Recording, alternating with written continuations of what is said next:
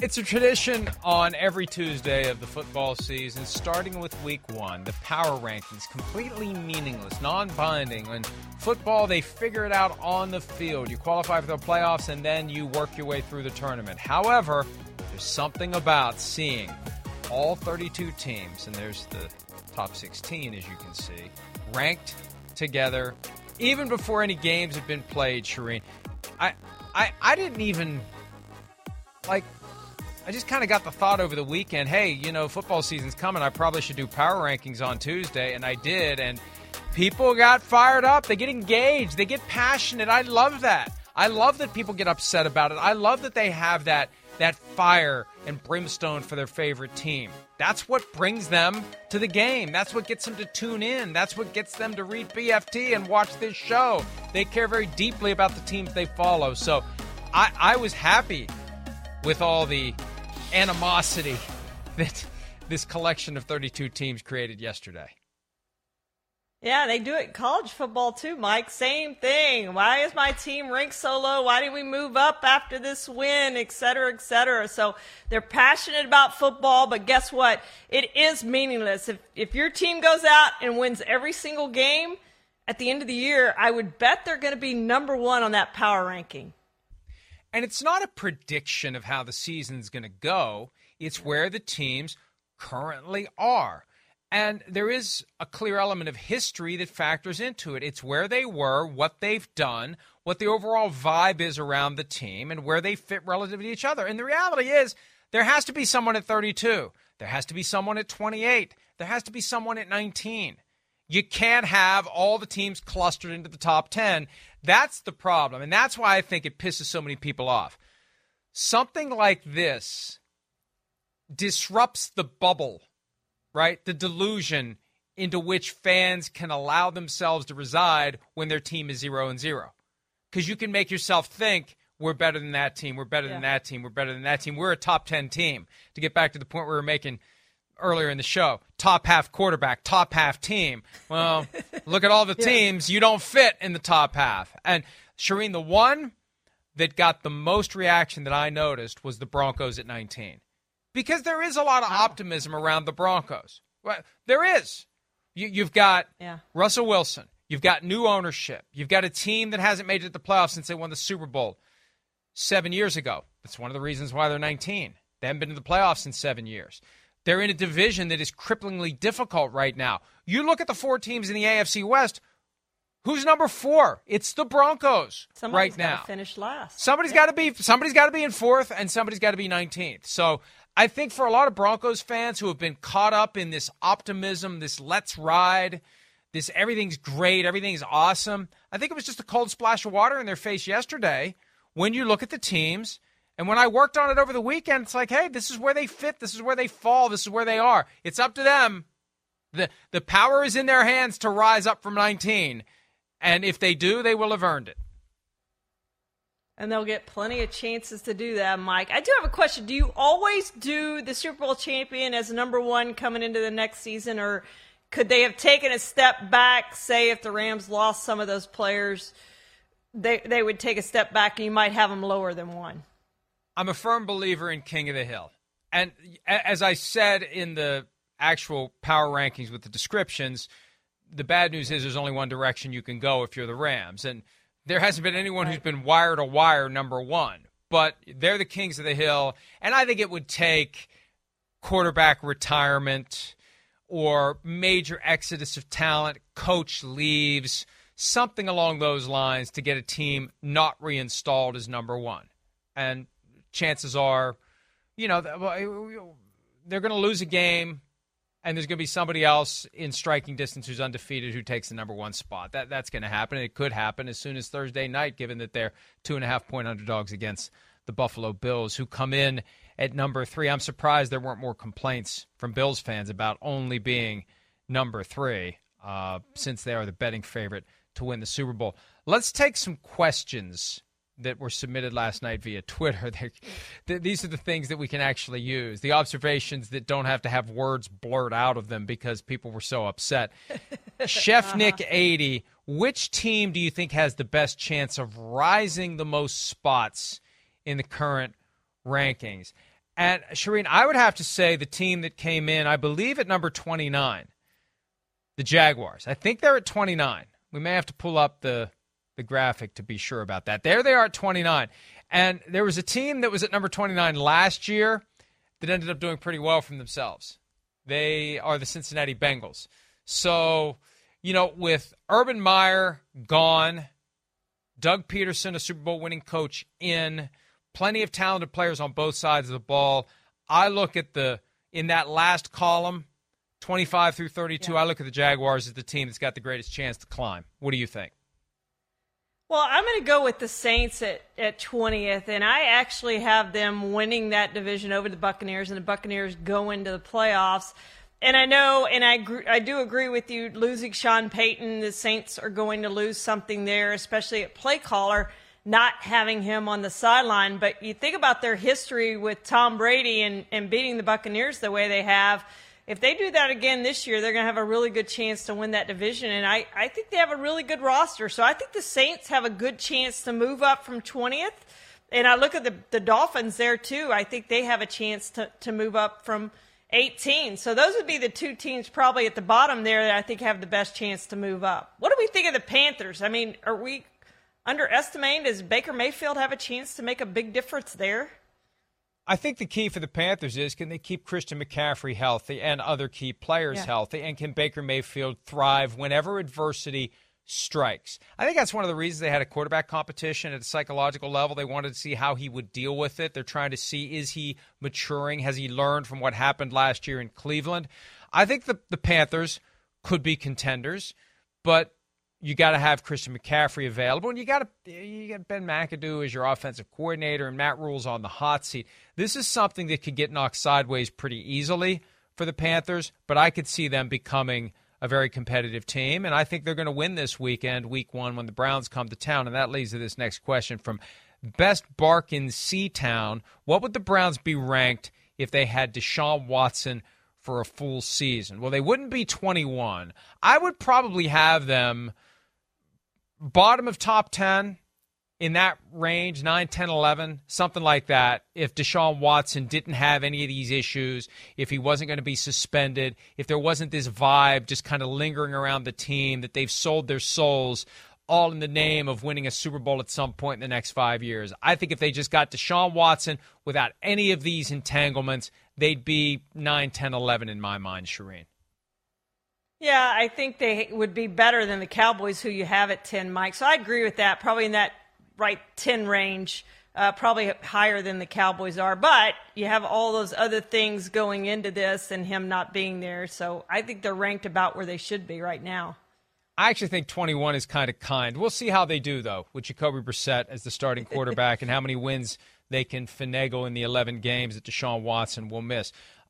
Next question from Mapeozum. What made the Ravens miss out on the top 10? And there they are at number 12. I mean, it ultimately is a numbers game.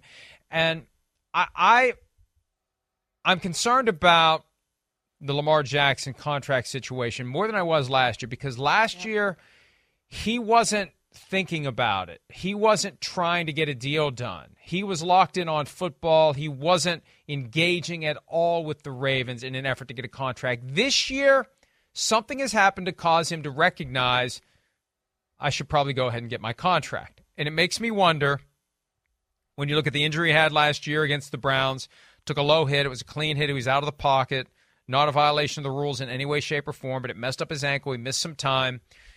I think that how can you not at some point hear the noise that you play the position in a more physical way than any other quarterback in the league? At some point, the hits are going to accumulate and you're going to get injured, or you're just not going to be able to play like you used to. You could have the Cam Newton thing where there's really nothing seriously wrong with Cam Newton physically. He just was so banged up over 10 years in football, he can't do it anymore.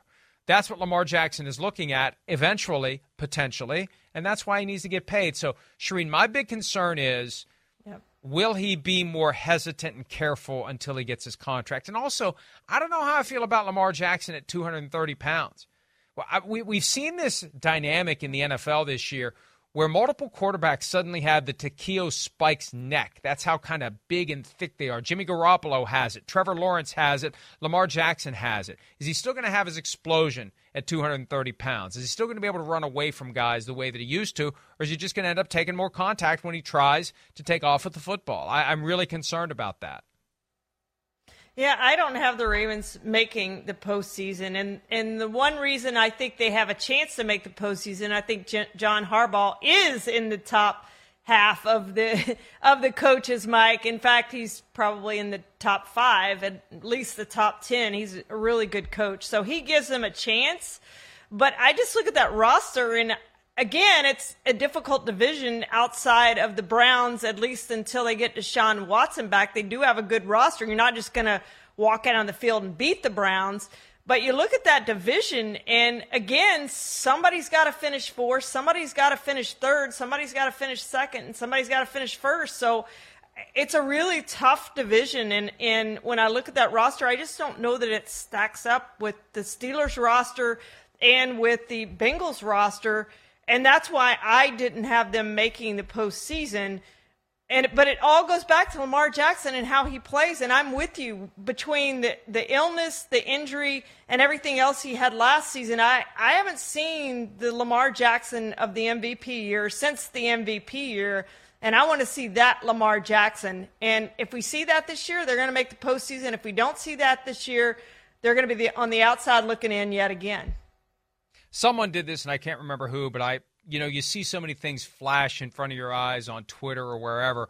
But at some point in the past couple of months, I saw that someone took a deep dive look at his career post-2019 and basically made the argument through numbers that he's just average and ordinary.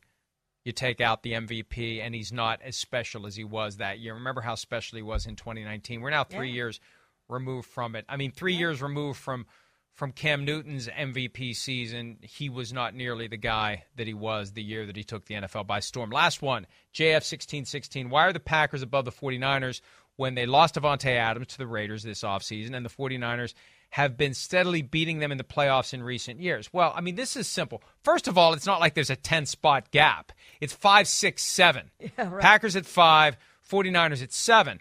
And no one connected directly or indirectly to the 49ers should be complaining about the 49ers at 7 when their quarterback is completely and totally unproven. And I'm giving them the benefit of the doubt that this decision to keep Jimmy Garoppolo around isn't going to implode upon itself.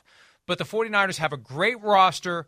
They have no questions at any position other than quarterback. That's why they're behind the Packers, though. The Packers have Aaron Rodgers. Matt LaFleur has been a phenomenal head coach. He's won 13 games 3 straight years, 13, 13, and 13. That's an incredible start to his career. He gets overshadowed all the time when we talk about great coaches in the NFL. And you consider the mess that he's been in the middle of, the disputes that he's been trying to mediate between Aaron Rodgers and the front office. He's kind of the go-between who's caught between dysfunction on each end. I think the Packers deserve the spot that they're at.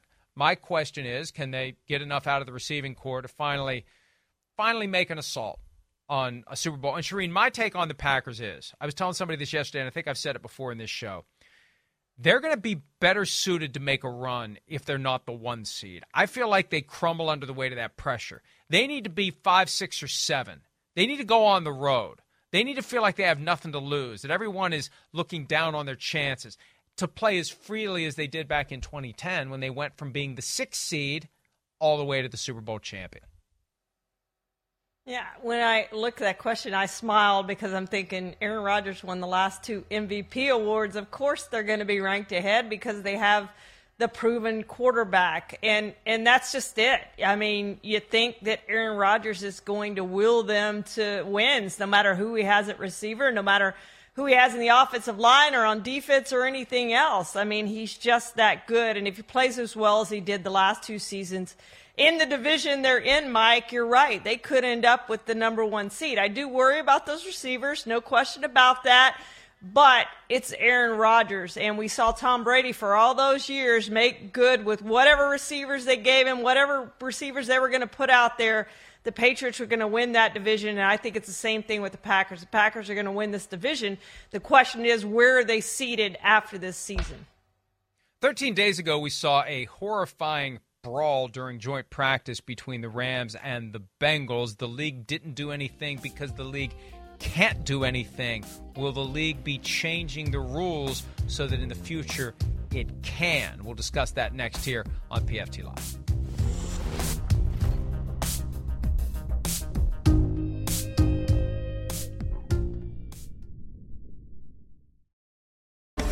Everybody protected each other. Everybody got out the situation clean, healthy. So that's what's matter. And ready for week 1. I ain't here to my kids. My kids ain't see it neither. I hope they didn't. So. Not a lot of contrition from Aaron Donald about the moment that he blew a gasket in joint practices with the Cincinnati Bengals and started swinging helmets. And look, it is a sad situation. I don't want to climb up too high on my soapbox here, but if this wasn't Aaron Donald, I think a lot more people would be calling it like it is. I think a lot of people are tiptoeing around Aaron Donald. A lot of people in media are concerned about their access. They want to keep the Rams happy. Stuff like that just pisses me off. It gets in the way of right and wrong, truth and falsity. And the truth here is Aaron Donald. And I know the game's going to be on NBC, and the game's less appealing and attractive if Aaron Donald isn't playing. He should not be playing for what he did. He should have been suspended for what he did. The Rams weren't going to do it. And just because I accept that doesn't mean I condone it. I just know the Rams are never going to sit down Aaron Donald if the decision is left up to them. They weren't going to do it. He was disciplined. What was the discipline? We're not going to tell you. Yeah, it was a talking to. It was a please don't do this again. They were never going to suspend him. And that's important, Shireen, because we've seen what the NFL will do when it has the power over this kind of behavior. Myles Garrett was suspended 6 games for hitting Mason Rudolph over the head with his helmet during a game in November 2019.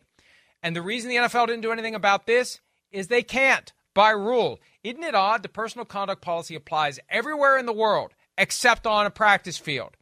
And even when you're practicing with players from another team, the league can't do anything about it. And I say all this because Mark Maskey of the Washington Post reports that the league absolutely will look into expanding its jurisdiction to cover behavior during joint practices and treat that conduct the same way conduct during a game would have been treated. And if that's the case, if you do what Aaron Donald did, you are getting suspended, Shireen, and that's what the outcome needs to be.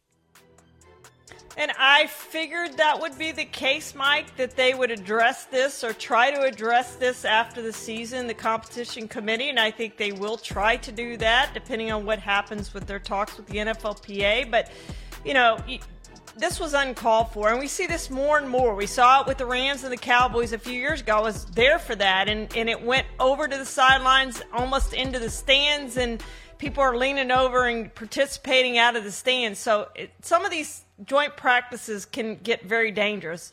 And I've seen it firsthand, and we saw that, and that should not have happened. And he should be suspended, at least for 1 game. But I will be curious, like how, because we actually had video of this. And if we just had, again, it's like the Ray Rice situation. When you just have the words, it's one thing. When you actually see the video and see what happens, it's something totally different. So are they going to have like a monitor at every joint practice, which I think they should? They should send a monitor out there to monitor these practices.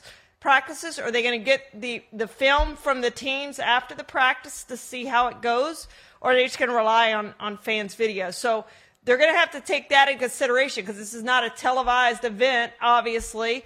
But there will be video from the teams, and I assume that they will be able to watch that. But they probably should have a monitor there as well watching these joint practices, which teams are doing more and more now. The starters play in those joint practices. They don't play in the preseason games anymore. Yeah, I mean, you're absolutely right. And I think that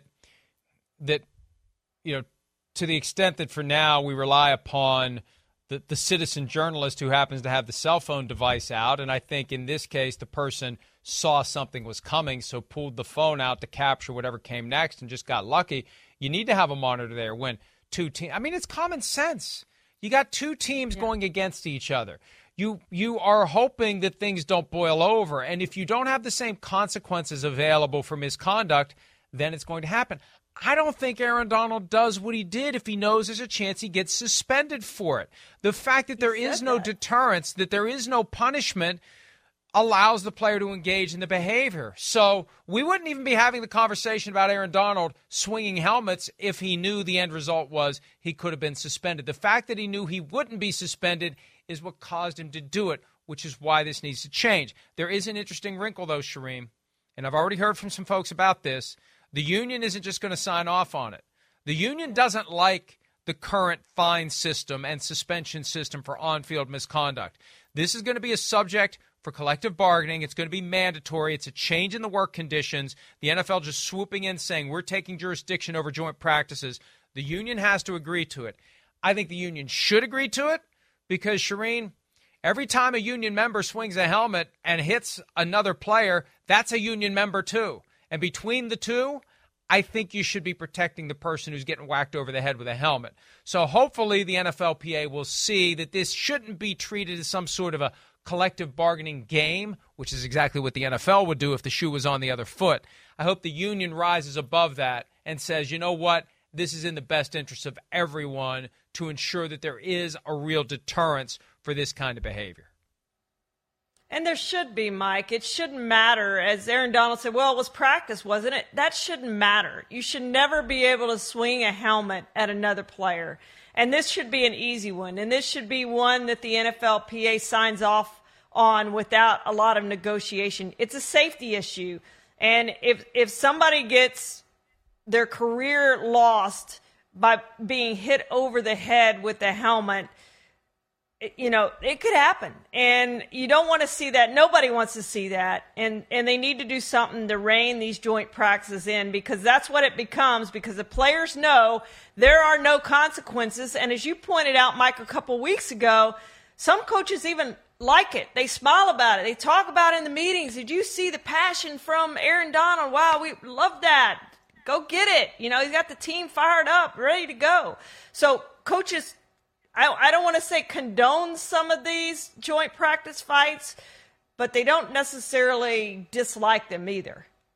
Hey, Aaron Donald was a guy who had 1 foot into retirement in the offseason. So if you're Sean McVay, as long as nobody got hurt by the helmet that he swung and went flat when it hit another helmet, there's that horrifying still frame of a helmet pancaked because of the force of Aaron Donald. It just needs to be done. And, you know, under the idea that it's just practice, I guess you could rip someone's helmet off and stomp on his forehead with a cleat like Albert Haynesworth once did to Cowboys center Andre Garrod. I mean, this idea that it's practice so it's okay, that needs to be rejected and repudiated by the NFL and by the NFLPA. Let's take a break. We're going to predict the order of the finish for the 4 teams in the AFC South when PFT Live continues right after this.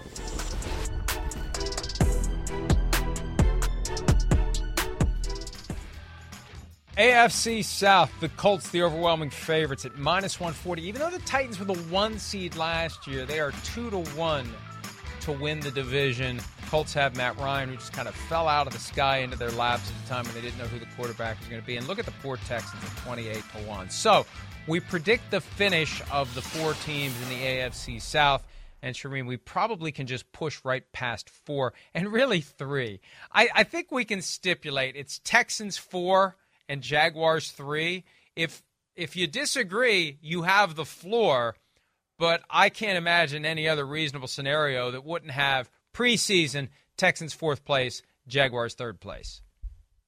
Well, the 4th place is harder for me, I know, than it is for you, and I am going to pick the Texans, but the difference between these 2 teams last season, between having the 2nd pick and whatever they 3rd, was the 2 games they played against each other. And the Texans won both of those games, and they finished 4-12, and the Jaguars were 3-14 because they lost those 2 games. So they got to beat the Texans. I do think the Jaguars are going to be better because of the coaching. I mean, it couldn't be any worse than what it was last season, but you now have a Super Bowl winning coach there. I don't see this as a team that's going to do a whole lot better than they did. The Jaguars I'm talking about the last 4 seasons, they'll be slightly better. 2019, they were 6-10. I would think they're going to be somewhere in that 6-7 win range. So I will pick the Jaguars third, but I'm going to be interested how these two teams do head-to-head. When you think about the Texans, Mike, 2019, it was only 2019. They were killing the Chiefs in the first quarter of the postseason, and now look at where they are now, having to rebuild after Bill O'Brien just destroyed that roster. I mean, you shouldn't be allowed to buy the groceries and cook the meal, too. 24-0, and it should have been 28-0. Remember, they had a chance to make it a fourth touchdown, which could have been insurmountable. But then again, the Chiefs exploded for over 50 points, so maybe it wouldn't have mattered if it had been a touchdown or a field goal in that spot. And it wasn't that long ago the Jaguars were on the brink of a Super Bowl. They were up 10 and should have been up 17 over the Patriots in 2017 in the AFC Championship. But we're on the same page, and I agree with you. The Jaguars are going to have to beat the Texans. I just think they have the better team. They have the better coach. And last year, obviously, they had one of the worst coaches we've ever seen in the NFL. Thank God Urban Meyer is gone. Second place, I've got to go with the Titans. And this is a great case study of how external perceptions, and maybe it's deserved, but think about what the Titans did last year. They're the 1 seed. Yeah. They lose a heartbreaker in the divisional round that they easily could have won. And they are regarded as a team that won't win their division, that may struggle to even make the playoffs. I put them at number 8 in the power rankings, and people are like, are you crazy? That's way too high. The Bills weren't the 1 seed last year. They have a heartbreaking loss on the road in the divisional round, so they weren't even the 2 seed either. They had to go play Kansas City. They have the heartbreaking loss. They don't get to the AFC Championship, just like the Titans. And the Bills are the team everybody expects to win the Super Bowl. I mean, between the expectations, Titans versus Bills, I want the bar where it is for the Titans. Mike Vrabel's got to be happy with that. Nobody's expecting anything out of the Titans this year, and I don't know what to expect out of the Titans, and I don't like the fact that they traded A.J. Brown. I don't like the pressure that's put on Treylon Burks to come in right away and be number 1 receiver or close to it. Maybe Robert Woods can get it done. Can Derrick Henry stay healthy? What's Ryan Tannehill have left? Does Malik Willis undermine him? But it's not causing me to believe they're going to win the division again, because I think the Colts have done enough to surpass them. But if I'm the Titans, I'm feeling pretty good about the fact that no one believes in me. Yeah, I'm right there with you, Mike. I think it's the Titans are going to finish second, and I don't have them making the postseason. They have 3 consecutive postseason appearances, and the last time they had a losing record was 2015. This seems to be a team that's always consistently right there, and I think it's a lack of faith in my Aggie quarterback, which I have it too, in Ryan Tannehill, after what he did in the postseason. It's just hard to believe that this is a team that's going to be able to do what they've done the last 3 seasons and make the postseason. And maybe he'll rebound. Maybe he wins comeback player of the year from sucking again, Mike. We've seen that before from him. But I think Derrick Henry is going to win comeback player of the year. I think he's going to be very good, and that gives the Titans a chance, of course, if they can run the ball, win the time possession, play some good defense. But, yeah, when I compare these 2 rosters, I just like the Colts better now that they have a quarterback who's not going to make those game-breaking, back-breaking mistakes and give you a chance to win. I love comeback player of the year because it literally can be coming back from anything. Whatever you want to say, however you want to interpret it, coming back from whatever, comeback player of the year. Colts at number 1. Look, when you consider how it ended last year, Week 18, all they have to do is beat the Jaguars, who were literally just punching the clock on their way out the door. The Jaguars beat the Colts when the Colts only needed that victory to get to the postseason. I think Jim Irsay was ready to fire Frank Reich. I think Chris Ballard talked him out of it. I don't know that. But something has to explain why Jim Irsay didn't do what I thought he was going to do. I mean, they threw Carson Wentz aggressively overboard the first chance they could get. Reich is the guy who brought him there. I think Reich has got to be feeling a little heat, but they got the ultimate reprieve in Matt Ryan, and Matt Ryan's already changing the culture there. He's holding guys accountable. He's getting in guys' faces, and this is just a perfect rebirth for him. You know, people say Tom Brady went to Tampa, won a Super Bowl in his first year with a new team. Then last year, Matthew Stafford goes to L.A., wins a Super Bowl. Will Russell Wilson do it with the Broncos? Hell no. Could Matt Ryan do it with the Colts? Hell yes. He could be the third one to pull it off. And the Colts could have a great year. Now, the AFC, not going to be an easy path of teams to navigate, but I think the Colts win the division, and maybe they fatten their record up enough that the road to Phoenix goes through Indianapolis, which gives you a little bit of an edge when it's time to face those great AFC teams. Mike, you've said something, and I hadn't really thought about it until you said it. And that Week 18 game against the Jaguars, if they had won that game and gone to the postseason, Carson Wentz would probably still be their quarterback, no matter how they did in the postseason, because Frank Reich loved him so much. And you're not going to fire Frank Reich if they go to the postseason. So they would still probably have Carson Wentz as their quarterback. So you can look at this and say maybe that's the best thing that could have possibly happened to them, because they had last year more Pro Bowlers than any other team in the NFL. All they needed was their quarterback to play kind of sort of well, and Matt Ryan's going to do that. And so this is a team I think has a chance in the AFC, Mike. I said exactly what you just said to me, to Chris Ballard, the GM of the Colts, right after the draft, and he was awesome. You can find the video on our NFL on NBC YouTube page somewhere. Just search for it. But he said, "No, I don't think I would agree with you there.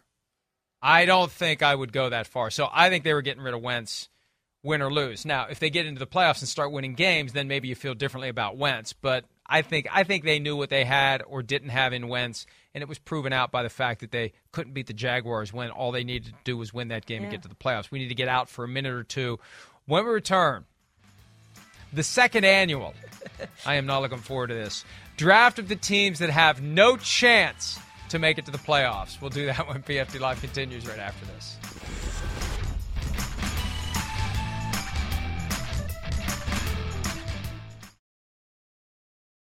Woo! So hot. This one makes me very nervous. Picking ultimately between the two of us 6 teams out of 32 that have no chance. Not just may not or possibly won't, but no chance. We are calling our shot. Now we start getting in a little of the dicey area where it could be old takes exposed. Do one of these teams have a chance? And I'm really torn between Carolina and Cincinnati, and I think they both got a real small outside chance. But I'm going to go with Carolina. In my mind, between the Panthers and the Bengals, it's a no-brainer because the Bengals are caught in a division with the Steelers, the Browns, and the Ravens. The Bengals are going to be in 4th place. The only way they're getting to the playoffs is if all 4 teams from the AFC North qualify. Woo! So hot. You know, I really didn't need to see that this morning, but that's how we felt a year ago. That's part of the fun of everybody being 0-0, and you play the season. Look, there were questions about Joe Burrow's knee. Jamar Chase couldn't catch last preseason. I mean, those were all real dynamics, and the Bengals immediately changed minds, and I jumped on. We don't need to see that, please. I jumped on. Shireen went 3 for 3. I was at least one. Hey, I'm 2 for 3. That's not bad. That'll get you into the Hall of Fame in baseball. Let's try it again this year, Shireen. Teams that have no... Why are we doing this again? Did we not learn last year? Teams that have no chance unless they do to get to the playoffs. Who do you have, round 1? Oh, boy. Here we go. Old takes exposed for next year. I'm going to leave you the Texans, Mike, based on your power rankings. So I'm going to go with the Bears. I think they end up with the number 1 overall pick in 2023.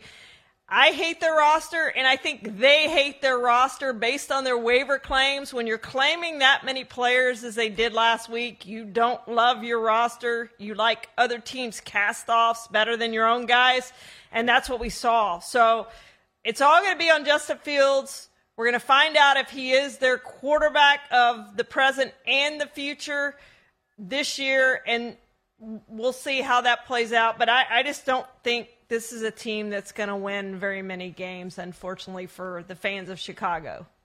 See, I'm nervous about picking any team from the NFC for this list because I feel like it's wide open for the wild card berths in the NFC because there isn't that cluster of great teams. In the AFC, I think there will be multiple teams that don't make it to the playoffs that could have won the Super Bowl. That's how good that conference is. So that's why I'll go Texans. You're going to leave the Texans on the board. I'm taking the Texans. How are they going to navigate that murderer's row of opponents in the AFC and find themselves slipping in? And really the only thing that benefits them is the division they're in. because they could pick up a couple of wins against the Jaguars. Maybe they can pick off a win or two against the Titans. Maybe they get lucky week 1 against the Colts. I don't know. At least they don't have to play all those other teams twice, like the teams in the AFC North and the AFC West do. Maybe they can win enough games to sneak it. No.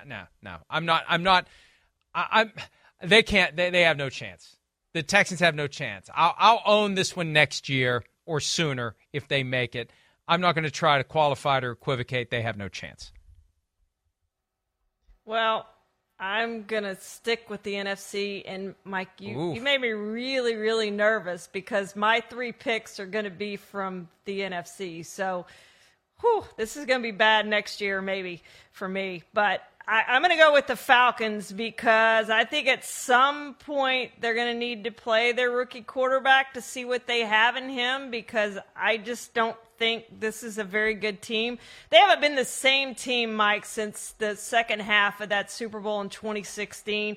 2017 was the last time they had a winning record, last time they made the playoffs. And I just think it was a testament to how good Matt Ryan was, his ability that they won they won as many games as they did 3 of the last 4 years. And I don't think Marcus Mariota is as good as Matt Ryan. So I think they're going to take a step back from those 7 wins that they've had over the last few years and probably get more in that 4 or 5 range and really be looking to the future to rebuild this team. I'm going to go with the New York Jets. Sorry, Jets fans. I know you, along with all the fans of the bad teams out there, have caused yourself to think that this year could be the year. But you look at the AFC East, you got the Bills, the Dolphins, and the Patriots, all legitimate playoff contenders. Right out of the gates, the Jets play the 4 teams, one after another, of the AFC North. They eventually have the Packers and the Vikings on the schedule. I think it's going to be a tough year for the New York Jets. And the way their schedule is structured, all the tough games are early. They could be dead and done and gone by the time they get to the second half of the season, which is what I think they will be. Jets, no chance of making the playoffs. Now we're going to take a break. We're going to have extra time to deliberate our final pick because that's where I got myself into trouble last year with that last selection. Will we pick an eventual Super Bowl participant in round 3? Stick around to find out. We'll be back with more right after this. All right, here we go. Round 3 of the teams that have no chance at making the playoffs. Last year, as a refresher, Shireen struggled between the Panthers and the Bengals, took the Panthers, and I said, why'd you take the Panthers? The Bengals are the no-brainer. They have no chance in hell, and they, of course, nearly won the Super Bowl. Thank God they didn't win the Super Bowl. That would be the only way to make it worse. Who do you have, Shireen, third round of the teams that have no chance to make it to the playoffs? Well, we're rolling the dice here. I'm going to use your theory from last year that there's got to be some team to finish last in the NFC West. So I'm going with the Seahawks. And I know we don't say the T word out loud, but that's what this team looks like to me, that they're tanking for that quarterback after this year. 7-10 last year. This will be the worst record of Pete Carroll's career with the Seahawks. I think they win fewer than 7 games. Whew. Okay, now, I had been far more confident in the Seahawks until recently. Like, recently, reality has settled in with Geno Smith as the starter, and they didn't make a play for Jimmy Garoppolo. And even though I'm a big believer in Pete Carroll as a coach, if you don't have the players, it's harder to be a good coach. As Dick Vermeil said at his Hall of Fame induction speech last month, I became a much smarter coach once I got Marshall Faulk. All right, I want to say the Jaguars, but I think they could be pretty good. And they're in that 29 spot, and we know what 29 meant for the Bengals last year. So I am going to pivot to the Giants. Even though they're in a division that is fairly wide open, I just don't see it. I don't think they believe in Daniel Jones. They would have picked up the 5th-year option if they did. The offensive line still needs work. I think Kayvon Thibodeau is not going to contribute at all this year. I think they've got questions. They got issues. The stink over that franchise is too strong for Brian Daboll and Joe Schoen to get rid of it in 1 year. So I'll go Giants. So congratulations, Giants fans. Your team is going to the Super Bowl. Well, and I had the Giants. I'm going to be honest here. I had the Giants as my fourth team just in case you picked one of my teams, and I had to pivot some other way. So I did have them on the list, I'll admit. So if they make the playoffs, I'm right there with you. So you came to the table with 4, which is always a little risky. I always come to the table with 6 just in case. Well, you only need 5 because you're getting the first pick anyway. But you went all NFC teams. That in and of itself is gutsy because I think the NFC is wide open. Wide open. Our door is closed. Shireen, thanks as always for joining me. Thanks to everyone else out there for some of your time. We'll see you tomorrow morning.